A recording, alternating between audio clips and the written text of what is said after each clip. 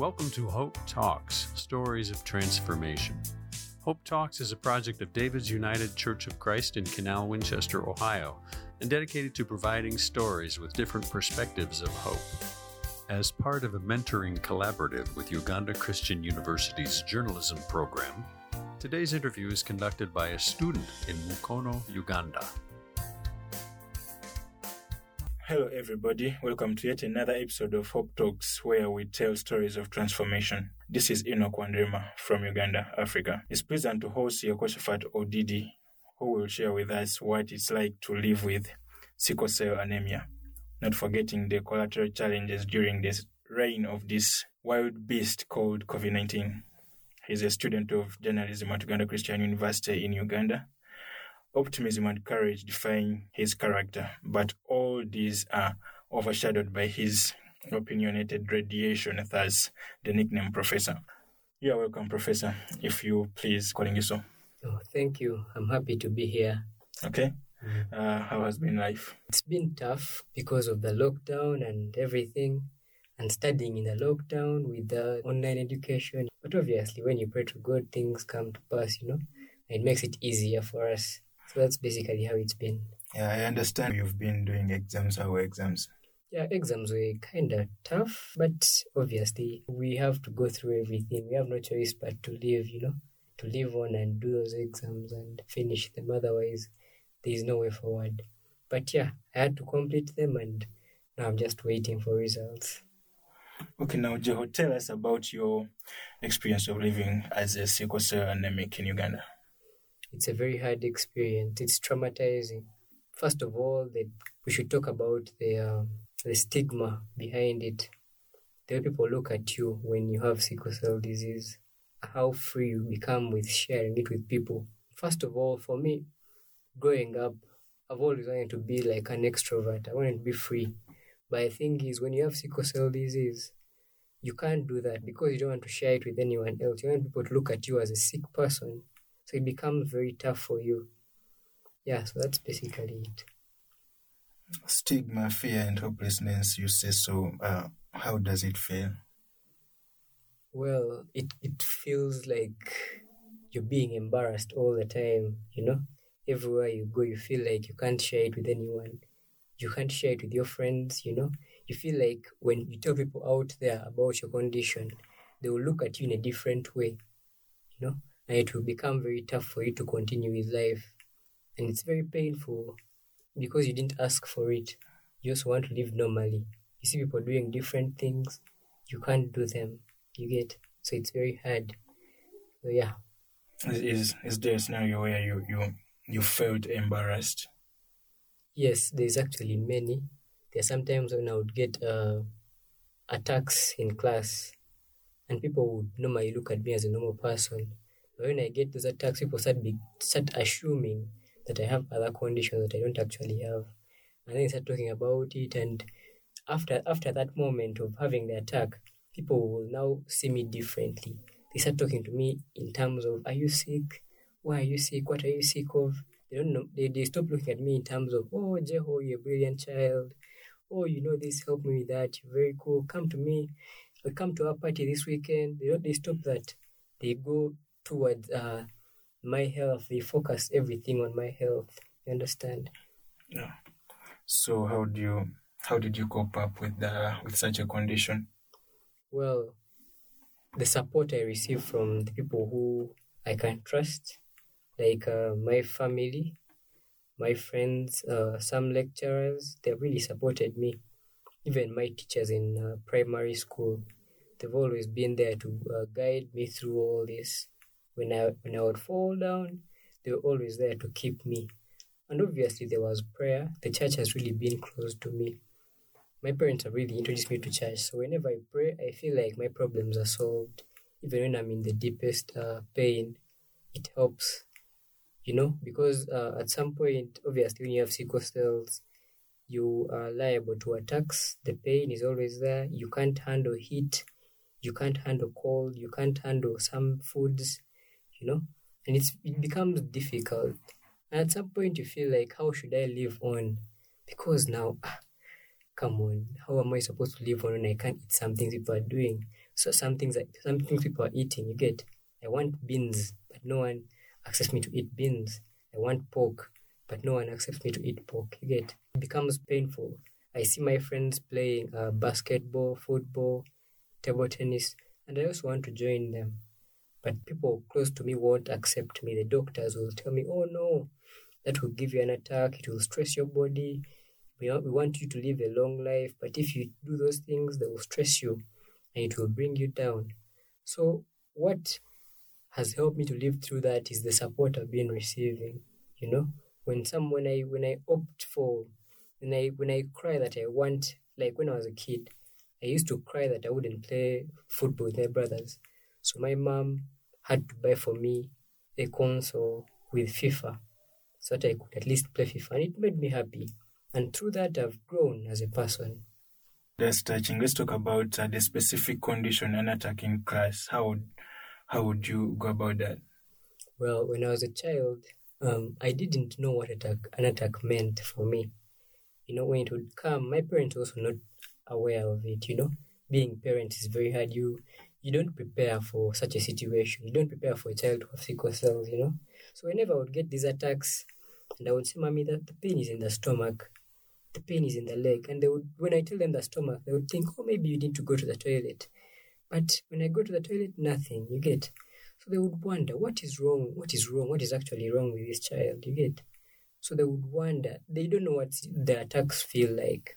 It wasn't until my P7 when I was in class, and then I got the same pain, and I just couldn't handle it. I fainted. So my uncle, who is a doctor, picked me up and took me on a border to a hospital, his hospital, where I was treated. And that is when I discovered that, oh, these pains were actually sickle cell attacks. I've been wasting my time hiding behind chairs. When these pains come, I would go behind a chair and hide to console myself, you know, and I wouldn't get any help.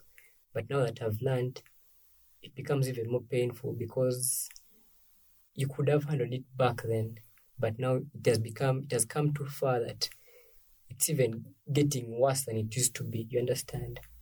So that was the first thing, understanding the dynamics of sickle cell attacks. Then secondly was how people looked at me in class now. They were like, what happened? You missed the whole term, you missed exams, how are you going to catch up? And that would leave me behind. I would feel so demotivated.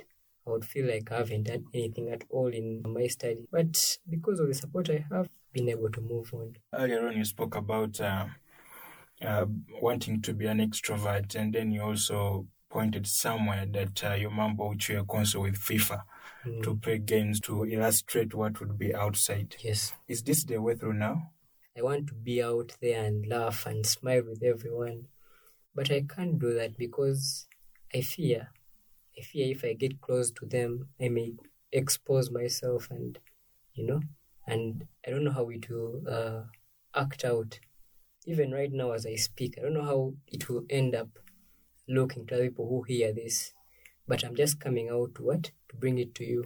I used to be an extrovert. I wanted to be that kind of person. But when I was introduced to video games, I was brought into a kind of situation where I had now to escape these fears through video games. I could go into my room and play video games the whole day, and I got used to that. And in that way, I become a closed person. You understand? So that has been it ever since. And doesn't this affect your social life?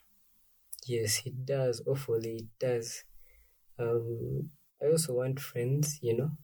I want lots of friends. I want to be happy. But first of all, I've figured out that it's not going to help me if I am quiet, you know. If I am not approaching anyone else, it's going to hurt my social life. Secondly, nothing is going to happen if I stay indoors and play video games, you know. If you add that to the fear of stigma in the public, you know, the people I express myself to, the fear of that stigma, if we add that to my seclusion, we could create something that's different, you know, like that. It makes me feel like I want to be alone all the time, understand? You emphasize fear of stigma. Has anyone ever made fun of you? on this condition? Or maybe someone you trusted and then they betrayed you in a way? Not really. The thing is, I fear that when people learn about my condition, they will look at me in a certain way, and when they will start telling me things like, "Oh, Jeho, your condition, I said about it the other day. These people with your condition don't normally live to 15 years, so you may die before 15. And it would scare me a lot, So I would be like, this is what I'm going to get out of telling people that I have sickle cell. It's going to be hard for me. So why don't I just take myself away from them? You get? So that's what brings about the stigma. The fear for this stigma. I fear it now. I don't want to express myself to receive this stigma. Well, you may seem to have a privileged coping mechanism right there.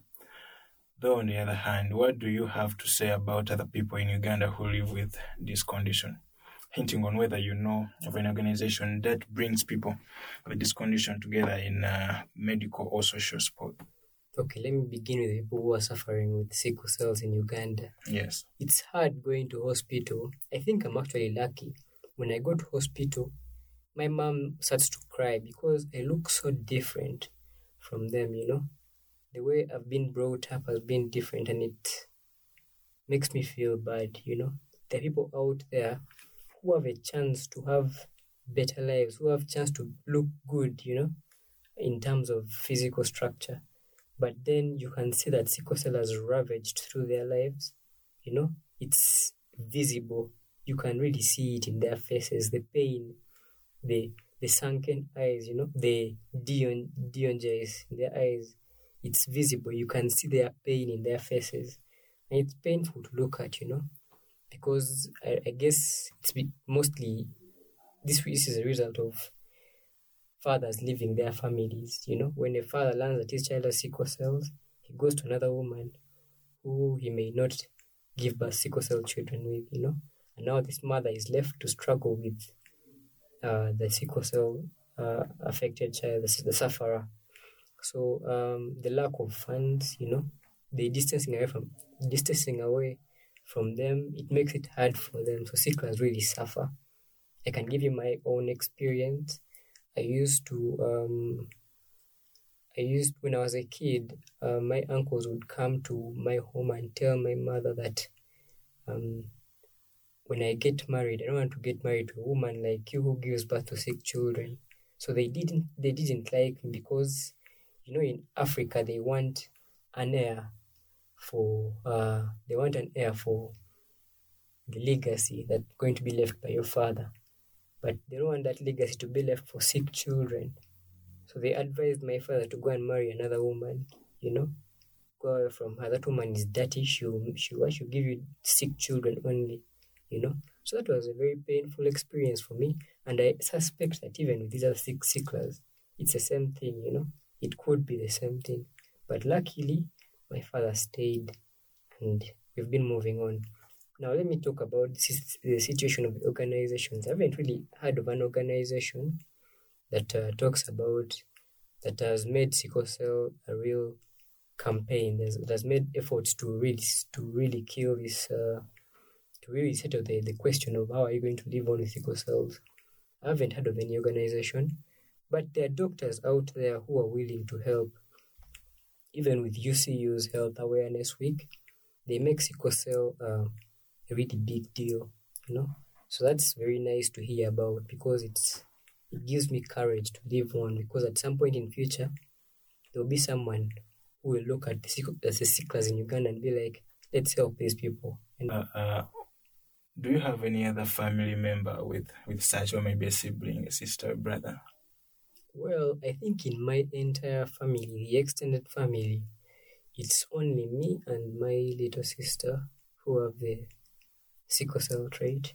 The rest are just carriers. You can find carriers around. And how do you think your sister copes up with this? Because you have had the experiences and you know how to go about it. That emotional attachment and the pain, how does she go through it? It is painful to watch when my sister gets attacks. When I get an attack, at least I can stand up and walk to the clinic and then get attention very fast. But my sister, she's so young. She can't do anything yet, So I feel really bad for her when she starts screaming. She wakes up at night screaming and the pain is there, you know. You don't know what to do at that point. How do you go to the clinic when you are having a lockdown, you know? There are many restrictions. How are you going to explain to people the girl is dying, yeah? And you can't do anything? And it's very painful to watch. It's traumatizing. And I wish sometimes that it wouldn't be like that, you know? What do you do to her then? Well, Your immediate reaction? the only thing I can do is tell her how I used to handle my things, to take her mind off it, you know. Tell her how I used to handle the pain, so that she can get tips, you know. For example, I can give her breathing exercises. She can learn through that. I can give her music to listen to, so she can take her mind off the pain, and it helps, but not that much. It's not that much help, you know. The pain is still obviously there. Did you as yourself have someone to give you music to listen to, or maybe tell you to take breathing exercises? No, I didn't have anyone to give me those tips. But what I would do whenever I get attacks is I would hold my mother's hand and I wouldn't let it go. But I'm also grateful that she would always be there, you know. She would sit there and wait for me till the pain goes away. So yeah, I guess in a way we would go through the same pain together. Does your little sister also ask for hand holding? Yes, she does a lot. That's touching. How has this lockdown or maybe the pandemic as a whole affected you? Well, obviously, during the pandemic, there is fear. First of all, there is fear to go to the hospital and tell that, okay, like, because of the fear of COVID-19, if you go to the hospital and contract it, it makes it hard for you as a sickler, you know. Then, secondly, there is the LDUs trying to enforce the SOPs. They don't want you to move on the road. But now, this is an emergency. You're trying to rush to the hospital. It's hard to stop and start explaining to them, you know. There's no time to go to the chairman's place to get a letter, you know. This man is stopping you and trying to take away your car. You understand? He doesn't want to listen to any excuses. He wants you to bribe him so that he can let you go. Doesn't mean fair. So now what we do, we just, when we get attacks, we learn to get a way to manage it at home, you know. We have gotten ways to prevent it before it happens. You understand? So yeah, we struggle like that, but we move. Should we say your family is somehow stable that you can manage this? Well, I would say my family is well off, but again, I will say it's mainly the support that my parents have been given. The people that God has put around me have been really good, you know. They've been really good to us. They've always been there to support us, you know, financially, you know, to buy for me stuff whenever I'm in need. My uncle is there to help, you know. So my parents only have to worry about tuition and school fees. They don't need to worry about the emotional support, you know. They're always there. My uncles and aunties are always there to support us. So yeah, that's something to be grateful for. For frequent, you spoke about this whole condition and then the interview as finding hope in a checkered life. Yes. Would you give more light on that? Well, it's a tough experience living with chronic disease. Any chronic disease, it's a very big challenge. You can't handle the cold. The heat affects you. You can't eat certain foods. You can't manage rigorous activity. Fatigue gives you attacks. It's a very checkered experience, I would say. And it's painful to live through that. So the hope I've found within this is that there's always a tomorrow. You know, there are times when I would think, oh, my life won't go that far since people are telling me I would live to 15 years. I'm taking all the resources that my parents have. How will I survive? You know, I'm only here I can't do anything to help my parents, you know. But then I learned that after reaching this age, the age I am in right now, after achieving everything that I've achieved right now, doing a bachelor's degree, staying in school, throughout all the hard times, having all this experience that a normal child has had, it has given me hope that I can live through the tough times, There is a chance for you to go through tough times because God doesn't abandon his people. He knows what he's doing. God wasn't, we can't say God was dumb when he gave me sickle cells. He knew exactly what he was doing because it has become, as I look at it, as I review my life, I learned that it has become a blessing for me to have sickle cells because I've survived canes, I don't want to get caned at school. It has helped me survive boarding school, There's always boarding school in Uganda. So I've always been in day. I've always eaten lavishly, Eating at home is good. That's good to see that you have a positive side to it. Though most people don't see it that way, but that's... yeah, I understand. You are too opinionated, yeah. So let's look at your favorite moment with any friend in a few seconds. What would you say was your favorite moment with a friend? Not video games.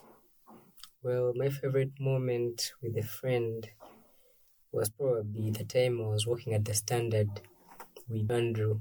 We would have fun, the Wi-Fi, and then the food we would eat every time at lunch and the juice, take me back to that time. But that wasn't food, so it was just a Rolex. It doesn't matter. It was just so good at that time that I felt normal. I was working, I actually had a reason to leave, I was working, I was writing stories at the time. You guys would pitch in ideas for me. And you would help each other, we would work together, we would interview people together. It was so nice that time. But obviously now the COVID-19 came and spoiled everything. But yeah, overall it was a good situation for us. And I hope that one day we shall also be the same. Something equivalent to that would happen. Well, sure. The fact that you've lived to this age and you've not died before 15, as people used to say, means you have a lot to do in the future. Yes, and, definitely. You have a reason to live. So what's your favorite quote? My favorite quote? I know you're a reader. My favorite quote from a book? Anywhere. Video games, books, anywhere. My favorite quote is from The Last of Us. When Joel and Ellie survive the tunnel, and when they survive that falling building, and then they come out, and Ellie is obviously positive. She says, you see, we've survived that, and Joel is quick to say, it's called luck, and it will run out.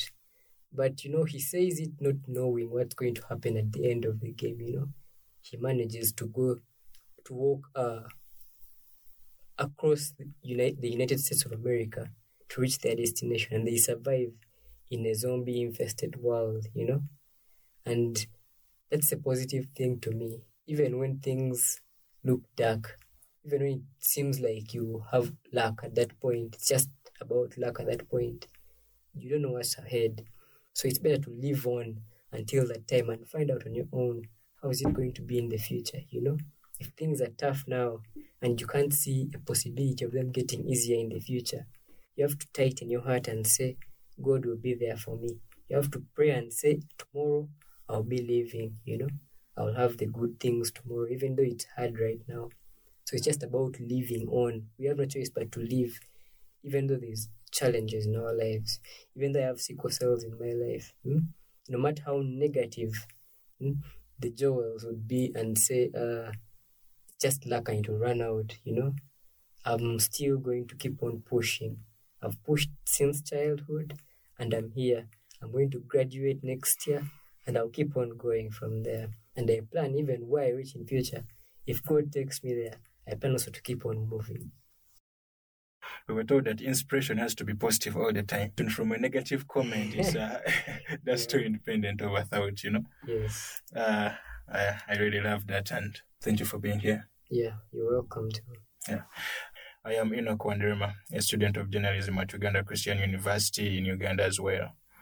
And if you have a comment about this podcast or an idea for a future podcast on a story of transformation, send an email to hopetalks@davidsucc.net. Thank you for listening to this segment of Hope Talks. I hope you join us again. And please encourage others to listen and check out other David's United Church of Christ programs at davidsucc.net. It is our hope that your day is filled with hope.